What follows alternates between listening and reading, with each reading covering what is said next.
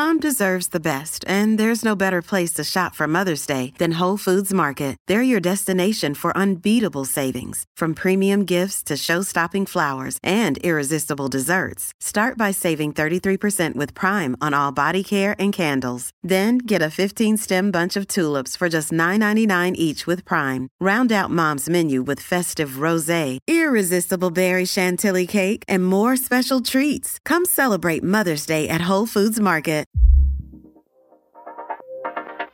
I'm Lisa Stone, and you're listening to Parenting Aces.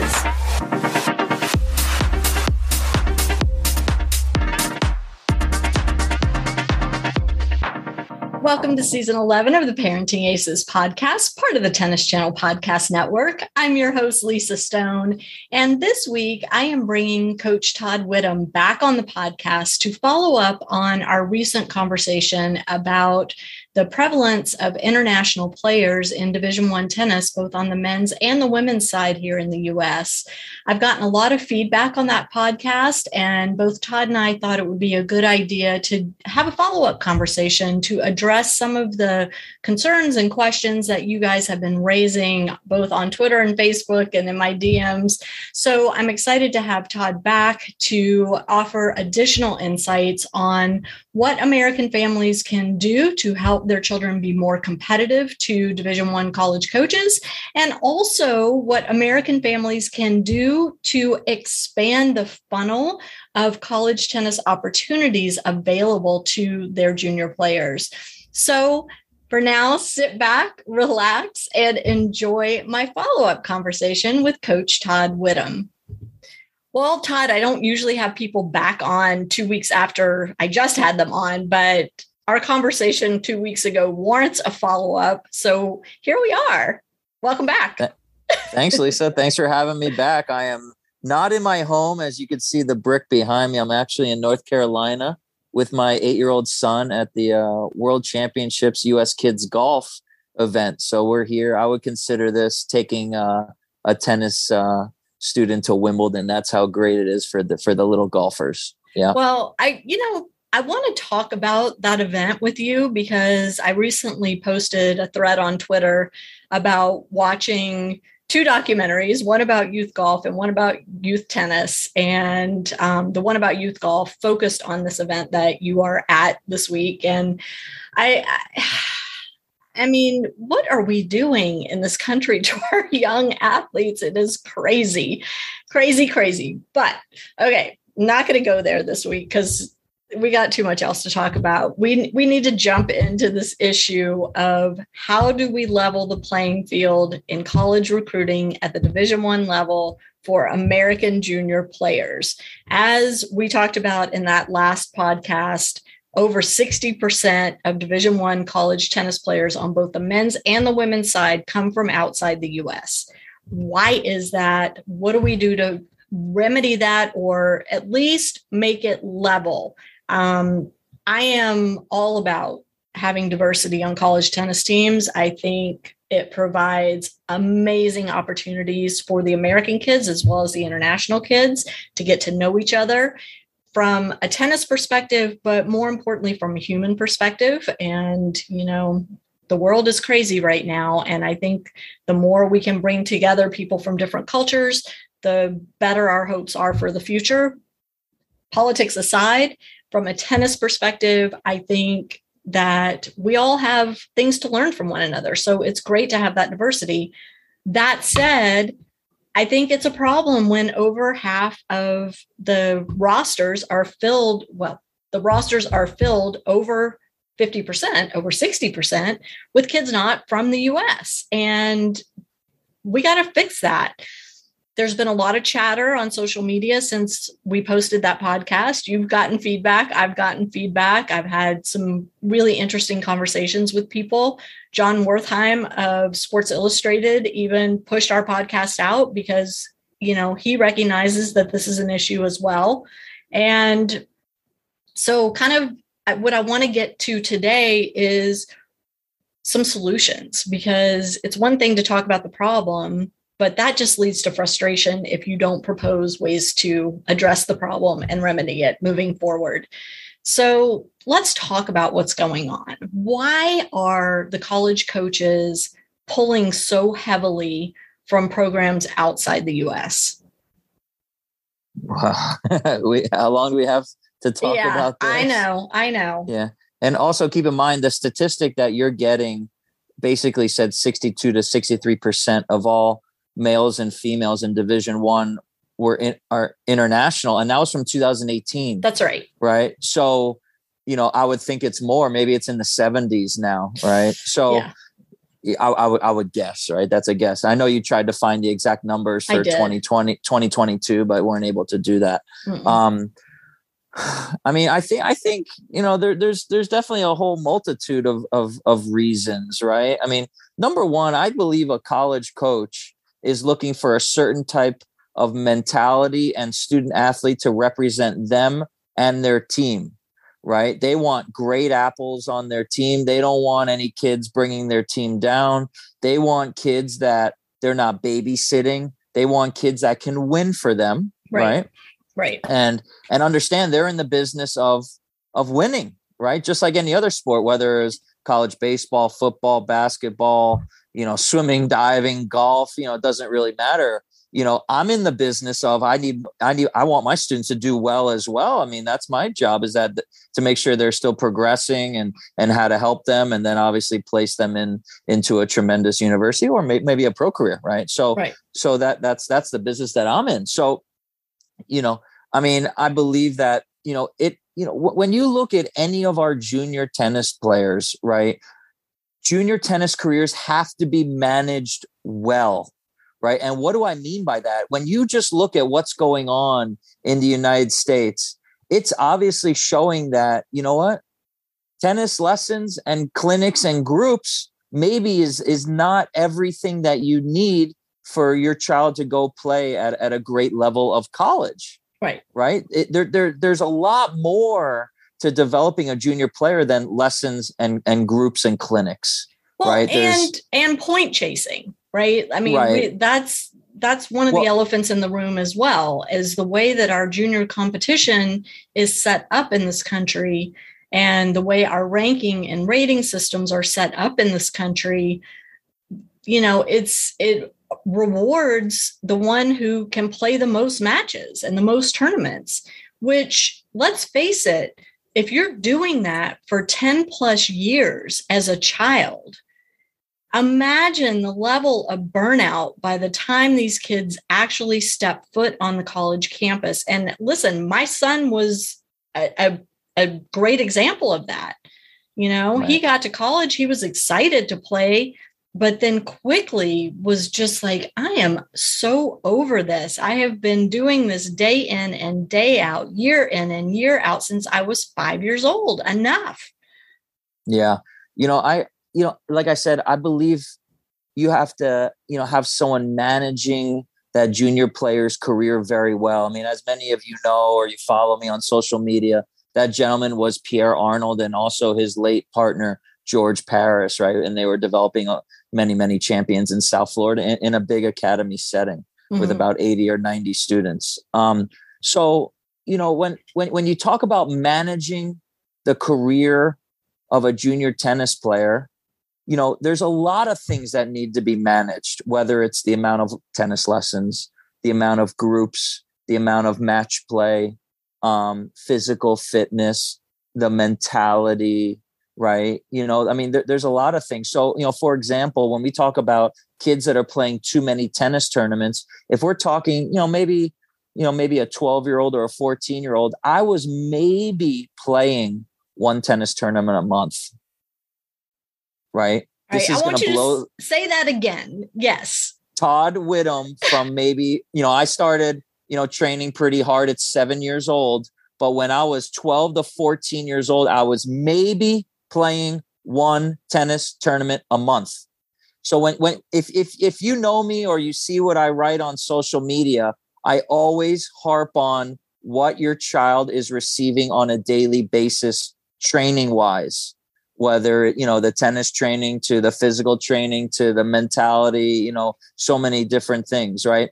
That was first and foremost was developing very sound techniques, mechanics, movement, tactics, all these different things, and to build this tennis player so that they can achieve what they would love to achieve, which was for me, my dream from when I was 7 years old was to be a professional tennis player. Right. And I was trained by guys that produced many professional tennis players. So I was in that arena at a very young age. When we talk about and understand that as an American kid, right, male or female, coming through the system, when the kids are playing short sets and short formats, understand that kids worldwide are not, right? They are playing 2 out of 3 sets. They're learning how to compete better as well. So you can put the training aside right now. Let's just talk about tennis tournaments.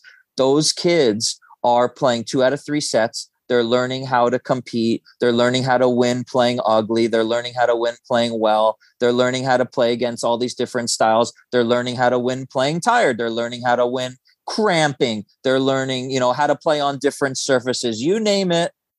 Many times the foreign international tennis player coming through juniors is a lot more seasoned and a lot more experienced than an American tennis player. They're training differently, which, I've talked about a bunch. And really when my son went and trained in Spain that summer, we were exposed for the first time, he directly being on court, me from, the text messages back and forth, to what the training looked like every day. It was very different from what he had been doing up until that point.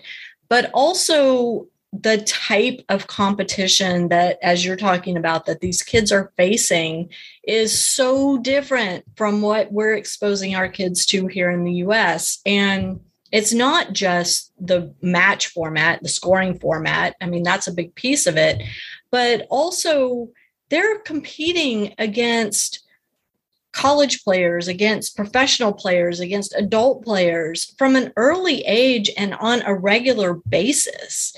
They're not just competing against their age group peers for 12 years as they go through juniors. So they're learning how to play against different styles from a very young age and to manage the stress of that. It's difficult to play against somebody who's non-traditional, who doesn't have beautiful strokes, who chops and, drop shots and lobs and does all kinds of things to throw you off. So our kids just don't have as many opportunities to do that. I don't know why that is.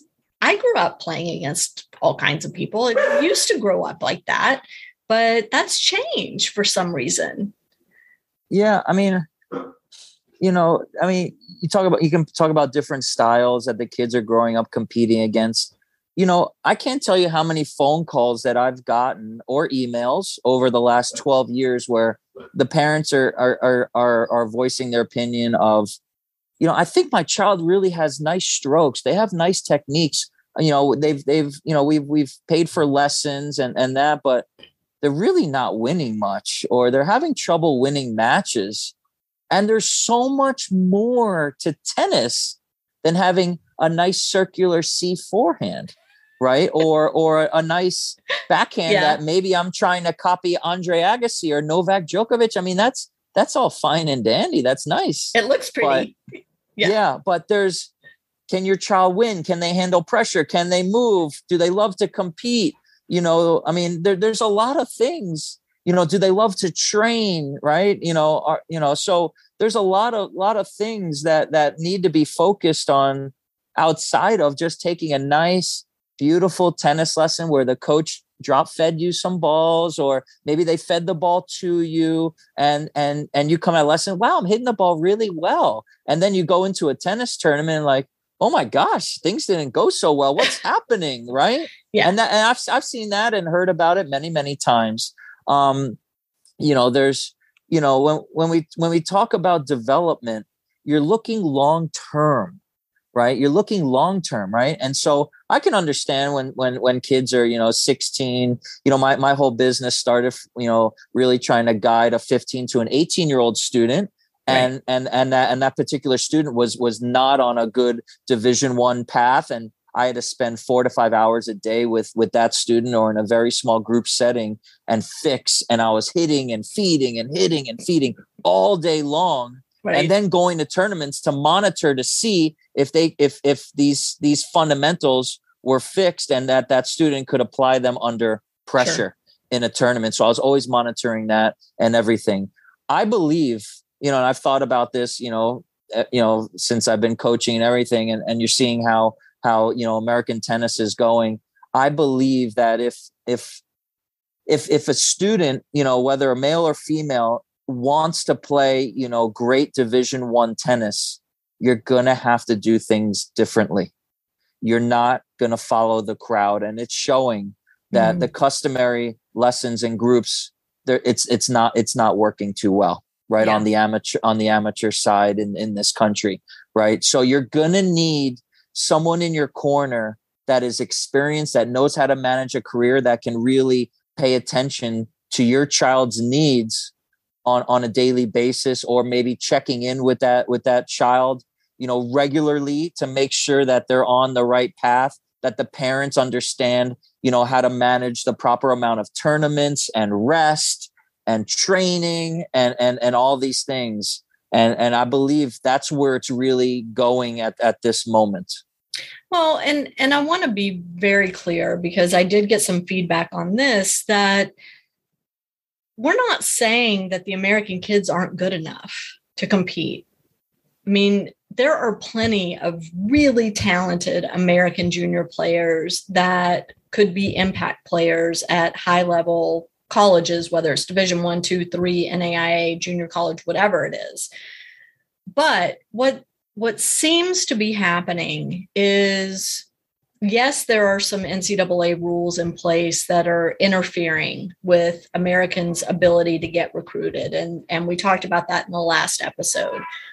But what else is happening is a lot of these kids are just sick of tennis by the time they get to college, because they have overtrained and overplayed for so many years and haven't been allowed to have breaks from tennis to do other things. And I'm not talking about a month break or a 6-month break. I'm not talking about that. I'm talking about over the course of their week, they need to be doing something besides going to school and playing tennis. There needs to be something else in there to give these kids a mental break, a physical break, even if it's playing another sport, which, I'm all about multi-sports, up until age 14 at the very least, but playing beyond age 14 at a recreational level, why not? Why aren't these kids out swimming or playing pickup basketball or kicking around soccer balls with their buddies? They need these physical and mental and emotional breaks from tennis in order to maintain focus, to maintain a healthy body, a healthy mind, a healthy approach to this big goal of playing high-level college tennis, regardless of division. And please understand that when I say high-level college tennis, I am not just talking about Division I. Right. I mean, there's high level in all divisions, right? That's right. So, and make that very clear, right? That there's high level, D2s and D3s and NAIA. I mean, they're tremendous players in all divisions, and it's getting tougher and tougher, right? But when we talk about, when we talk about too much of anything, that's bad. Right. If you eat too much food, if someone drinks too much alcohol, if you don't have balance, that's a bad thing. And the same thing applies to junior tennis players, right? Too much tennis, too much training, too much talk in the house about tennis when the tennis day is over from parents and kids, right? There needs to be separation, right? So, they need to have balance. Go play other sports. Go, whatever you want to do. Go pursue to the movies. An instrument. Pursue a creative outlet. Something. And listen, Wayne Bryan, who the dad of the Bryan brothers, who I love him. He was adamant that his kids play musical instruments. That was a very important thing in their family. Wayne's a musician. Both boys have become musicians. The kids are now well, the boys' kids, that Wayne's grandkids are playing instruments. I mean, there is a reason to offer your children some sort of outlet besides tennis and besides school. They need that. And I think that if we start thinking about our children more holistically, not just as tennis players, but as human beings that have all sorts of needs that need filling, that we're going to position our kids better to get recruited to the schools they want to play for.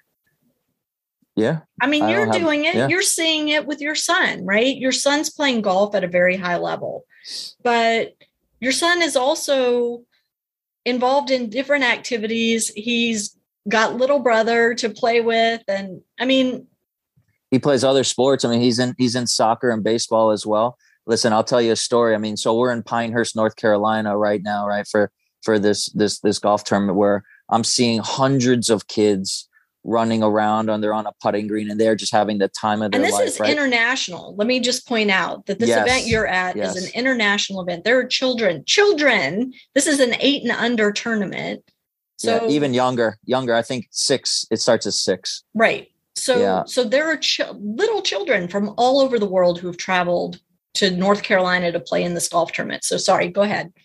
Yeah, no, I mean, my son, he was in a practice round today with 2 other boys, and one boy was from Spain with his golf coach here. He's 8, right? And the golf coach was great, fun guy. We were chatting and everything.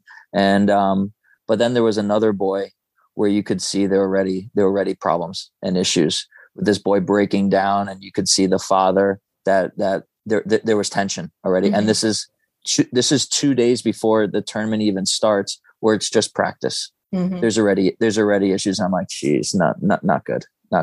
Right. And, but hey, it is what it is, I guess. But, well, let me just throw out there too, that, an event just finished here in the States, Zonals, which is a team event, a junior team event. And, I will be doing a podcast episode on Zonals, and I'm hoping to get a coach and a couple parents on to talk about their experience. We need more of that kind of thing. And one of the things that you shared with me that they're doing in Pinehurst is there was a father-son competition. Parent-child. Oh, parent-child. Sorry, not just father-son. Okay. Yeah. Parent-child. Parent-child that we played in. Well, we played last year in it, and then we played yesterday, and it is a blast to be walking the fairways. Why don't we do that in tennis? Why are we not doing things like that for our children to make it fun for the parents and the kids? I know. I'm walking around and I'm looking at this, and I'm like, this is heaven to have your child here at this event. And keep in mind, they're playing some of the best golf courses in the world. Yeah. Like I said, this would be taking 6-year-old to 12-year-olds to Wimbledon to play. Right. And the kids are treated like gold here. Right. And not only that, here's something really funny. I don't think I told you, is that, so the other father and son that we got paired with yesterday morning.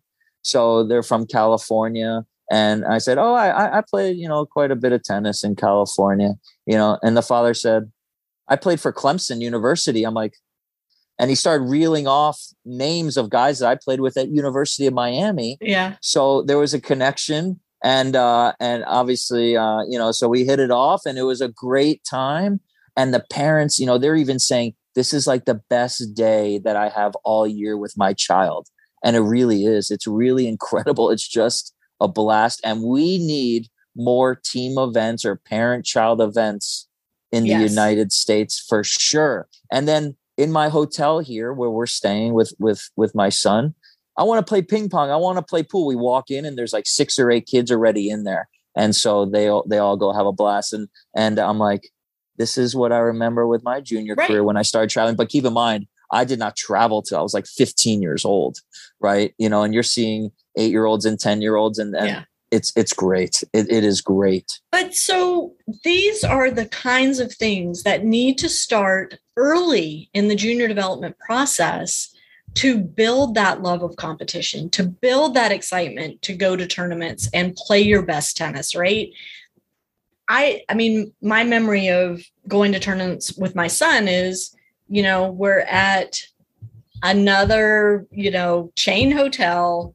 We're eating another meal at Chipotle or Panera. You show up at the tournament, every facility looks the same. There's nothing that makes it special. Every t-shirt looks the same. It just has a different name on it. I mean, it's the same old grind. And because of the way the ranking system is, you felt the need to be at 2 to 3 tournaments a month so that your ranking could keep up with your peers, right? Is it any wonder that by the time our kids get to college, they're done? They are burned out. Well, here's some good information for the parents that are listening, right? And so I spoke to, maybe one of the best college coaches over the last 40 years, over 40 years, right? Okay. Here's the information so everybody understands. Number one, the college coaches are not looking at national ranking in America. They don't look at that anymore. They look at UTR, ITF ranking, ATP and WTA points. Okay, just so when you start talking about an American family that's chasing the points all around the country, the college coaches, they're not concerned with your national ranking, right?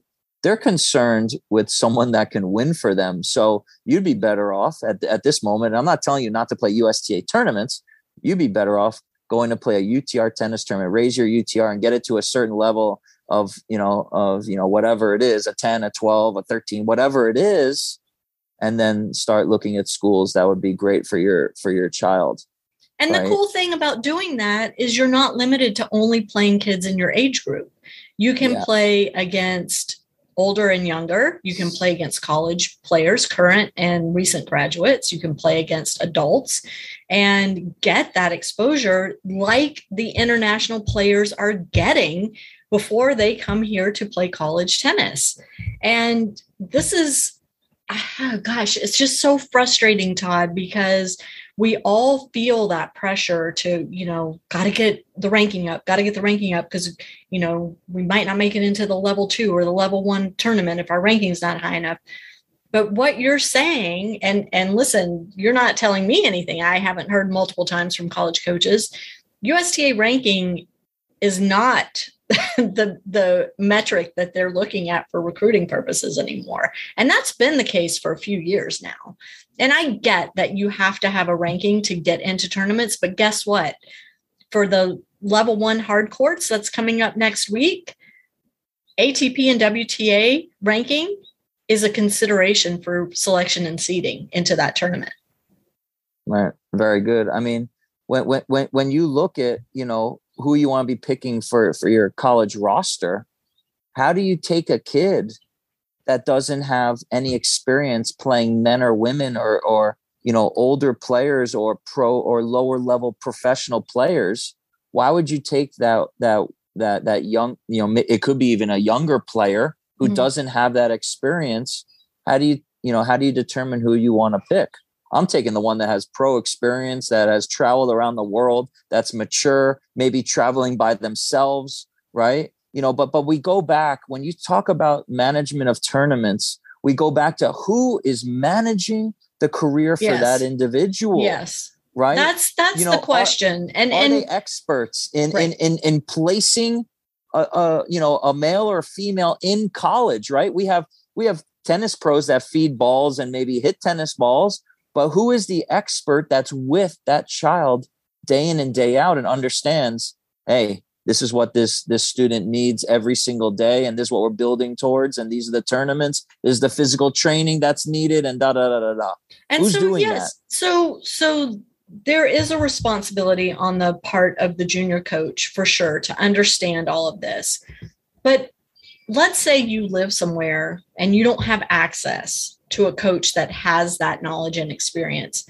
There's nothing stopping parents from educating themselves and understanding. And believe me, there have been plenty of stellar tennis parents who have taken the time to learn and understand what it takes to be a recruit at a high level college. And you can do that. I'm speaking to you parents out there. You don't have to rely on your child's coach if you don't have access to a coach that has that knowledge. At the same time, people like Todd, people like J.Y. Obone are available to you to help guide you if you don't have access locally to that type of coaching. And I'm not saying you need to shell out thousands of dollars to have a consulting coach. Todd, you'll work with families on a one-time basis, have a conversation and, help set them on the right path.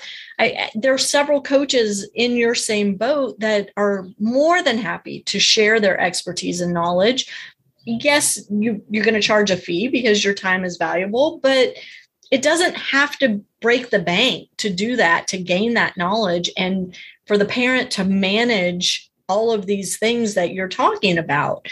It's a matter of getting educated and not handing your child off to somebody without doing your due diligence and trusting that coach has the knowledge. If they don't have the knowledge, then step in yourself as the parent and do what you need to do to help your child achieve their goal, whatever that is. So yeah. I want to be really careful that we avoid saying our kids aren't good enough, our coaches aren't good enough, our system isn't good enough. All the resources are out there. It may just take a little extra work to put them all together to, create something that is the right fit for your family and for your child's needs. And you just got to be willing to go after it. That's one of the things I talk to families about all the time. The people will call me from small towns in the middle of the country and say, there just isn't competition here, or there isn't the coaching level here that I feel like my child needs to reach his or her goal. Well, guess what? Then you call Todd, or you call JY, or you call one of the other phenomenal coaches that I've had the pleasure of getting to know over the years, and you let them help guide you. You call me and you let me help guide you through the recruiting part of it. It's just, the resources are there. We just all have to work together to put the package together for the kids. Well, yeah. I mean, I was on a quarterly consultation with you maybe a month ago. Yeah.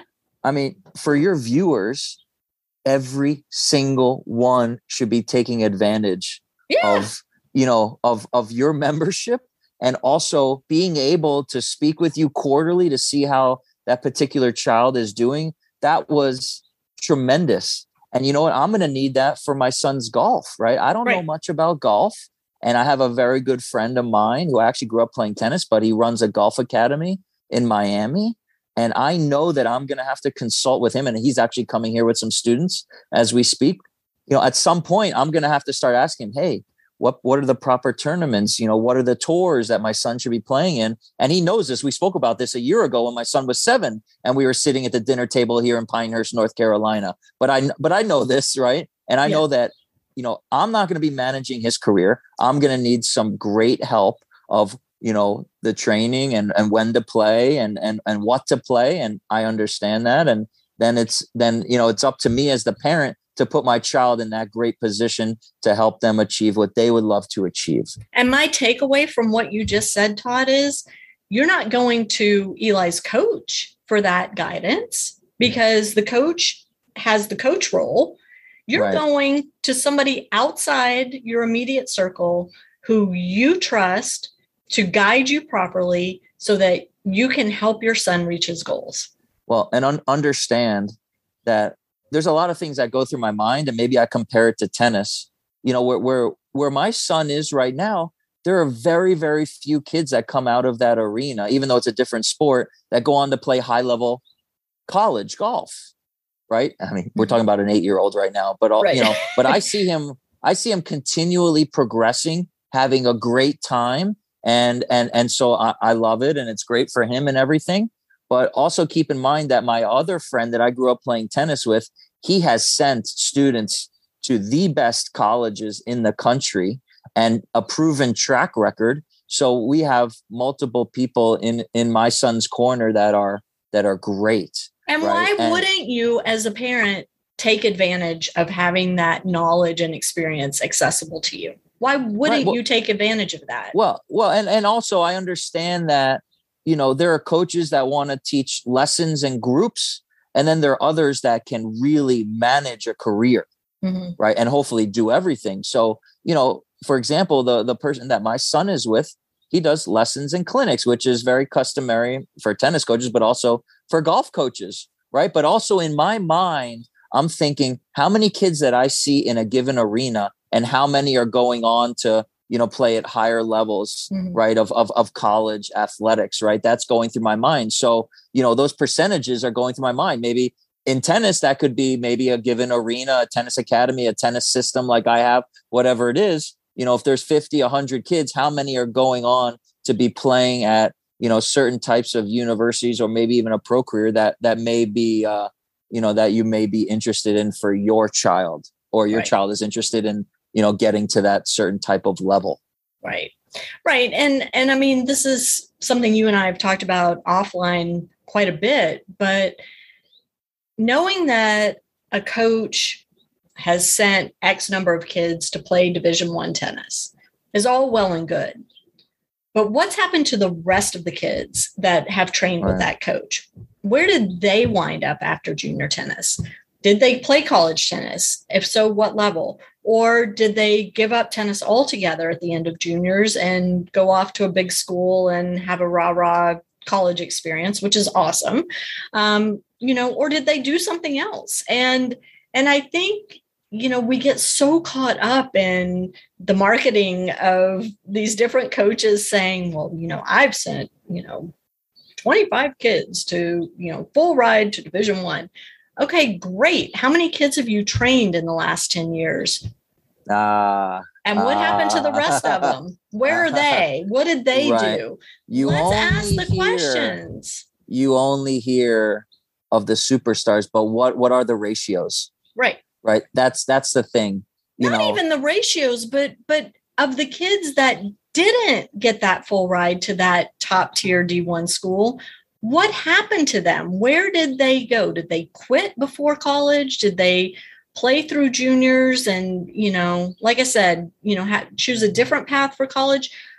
There's no right or wrong answer, but just have the information. Understand that marketing tactics are marketing tactics, whether they're being used by a junior coach or a college coach. Everybody's trying to sell you. So you've got to dig deeper. You've got to dig past, you know, the numbers that they're putting out there and ask the follow-up questions. It's important.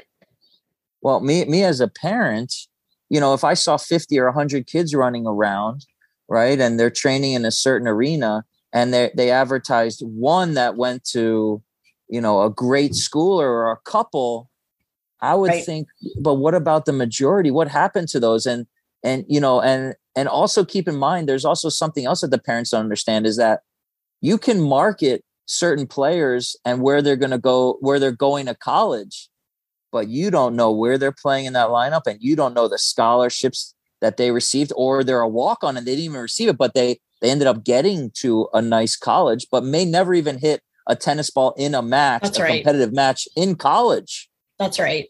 And I want to say that I did reach out to the ITA, the Intercollegiate Tennis Association, to see if there was any data around scholarships and how scholarship money was being allocated, American players versus international players.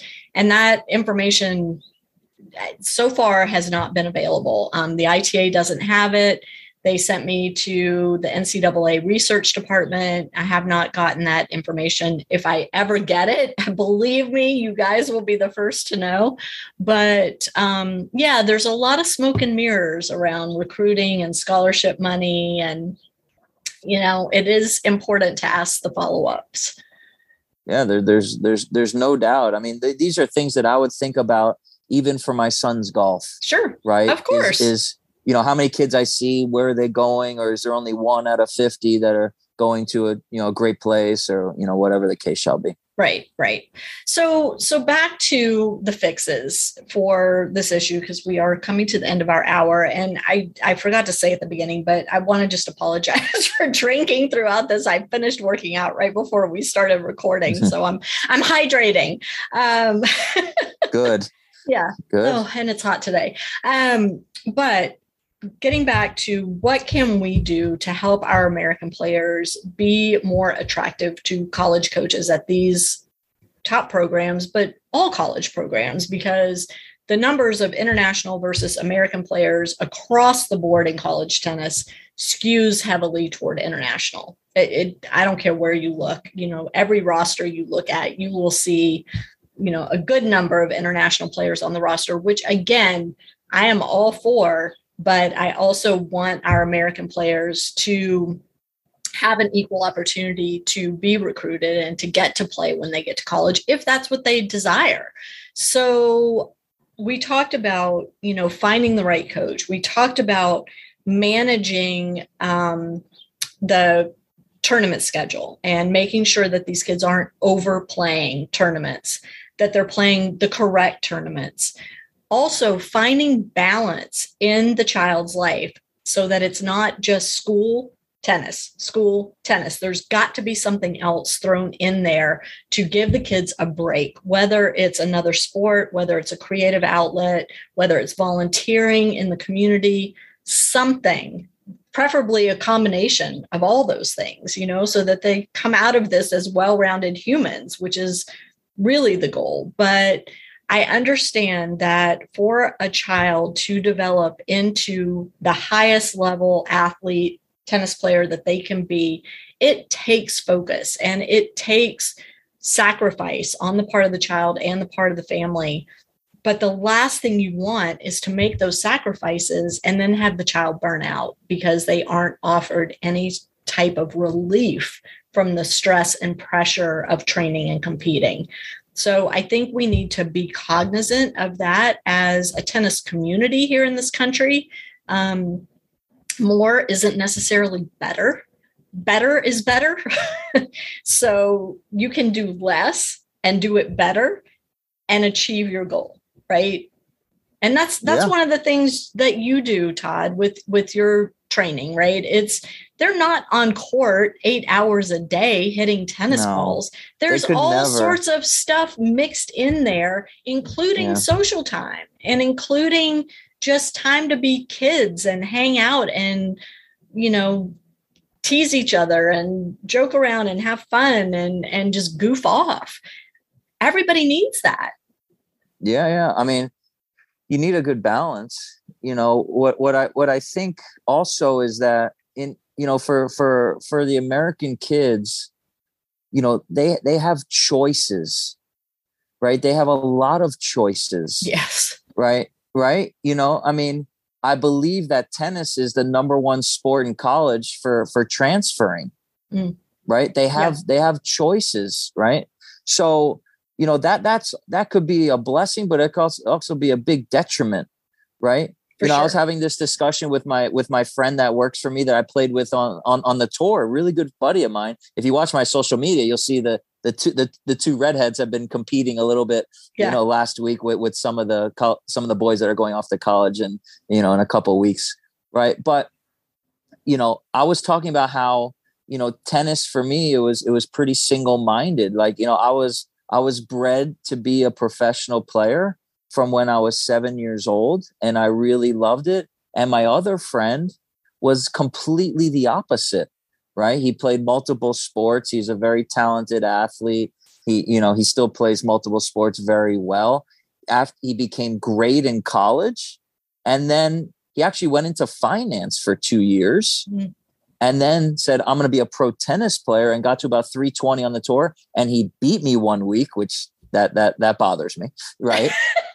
But he's working for me now. So that's good. That's good. There you go. Revenge. So I got him. But anyway, so, there's different paths, and you have to understand that if you took tennis away from me, right, when I was coming through my teenage years, it would have hurt me so much. Mm-hmm. Right. And so it's something that I wanted, something that I needed. I was pushing for more and more and more. And so that was me. That's not everyone. That's the thing, Todd. And that's what I want everybody to take away from this, is that it was coming from you, the athlete. It wasn't coming from an extrinsic source. It wasn't your parents pushing you. It wasn't your coach pushing you. It was coming from you. And there are kids out there who have that internal drive, and all they want to do is be on the court, be training, be hitting balls, be in the gym, be getting better all the time. And that's great. Still, if that's your child, that's that personality, as a parent, you still owe it to that child to pull them back a little bit and offer them a break, because they're going to make themselves nuts if it's all tennis all the time. No, and I agree. And it has to come from that student. There was nothing that made me happier than training and going to compete and pushing myself and trying to beat, players that I respected, that I thought were great. There was nothing I wanted to do more than that. Right. And so no one had to push me. I was making phone calls. I was telling Pierre, here, feed me another bucket drill. Do this with me. Do more. Oh, that wasn't good. Give me another one. Give me another one. But that was coming from me. And I had this drive that I wanted to see. And I wanted to play against the world's best tennis players from when I was a little kid. It was a dream of mine. But your buddy had a different approach. He did not. Yeah, he was the other way. My good friend, said, I couldn't have handled that.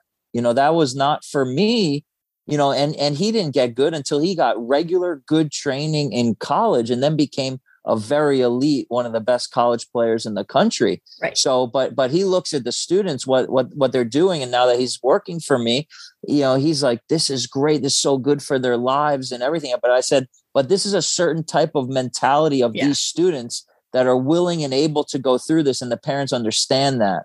Right. And so that's why it works for them. Right. But it doesn't work for everyone. That's right. And it's not the only path. And that's correct. That's what I want to point out, is there are, and I say this all the time, it's what makes tennis so challenging from the parent side, is it's not like you can just copy what somebody else is doing and it worked the same way for your child. Even correct. Within your family, if you have multiple children, what works for one is not necessarily going to work for the other one. And that's what makes it so challenging.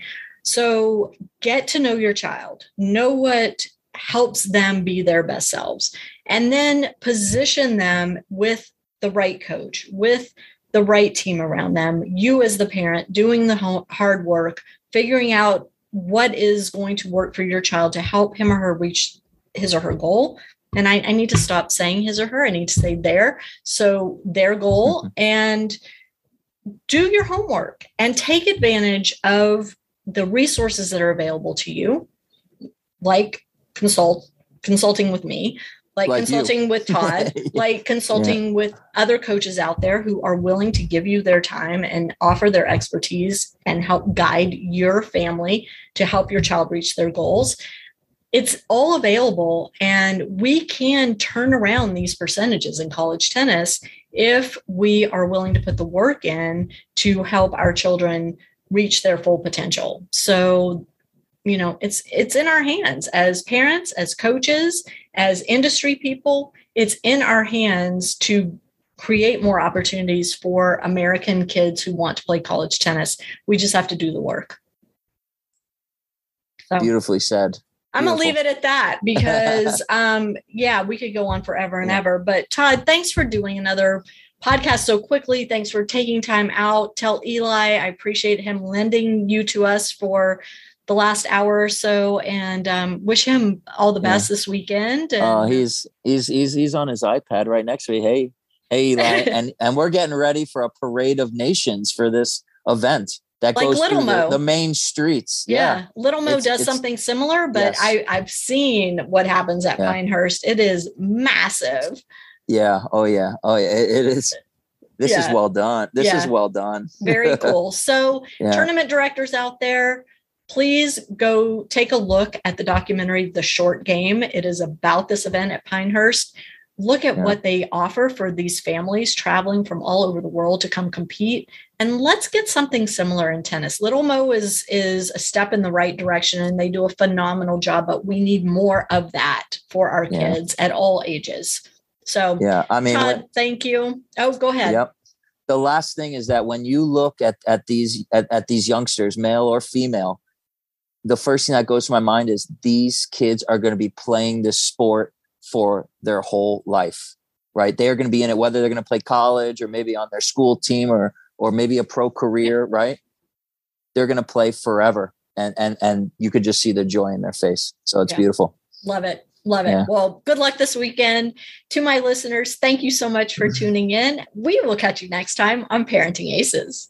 I'm Lisa Stone, and you've been listening to the Parenting Aces podcast. For tennis parents, by a tennis parent. If you like what you heard, please subscribe to us and write a review on iTunes. For more information on navigating the junior and college tennis journey, please visit us online at parentingaces.com. Thanks for tuning in and sharing us with your tennis community.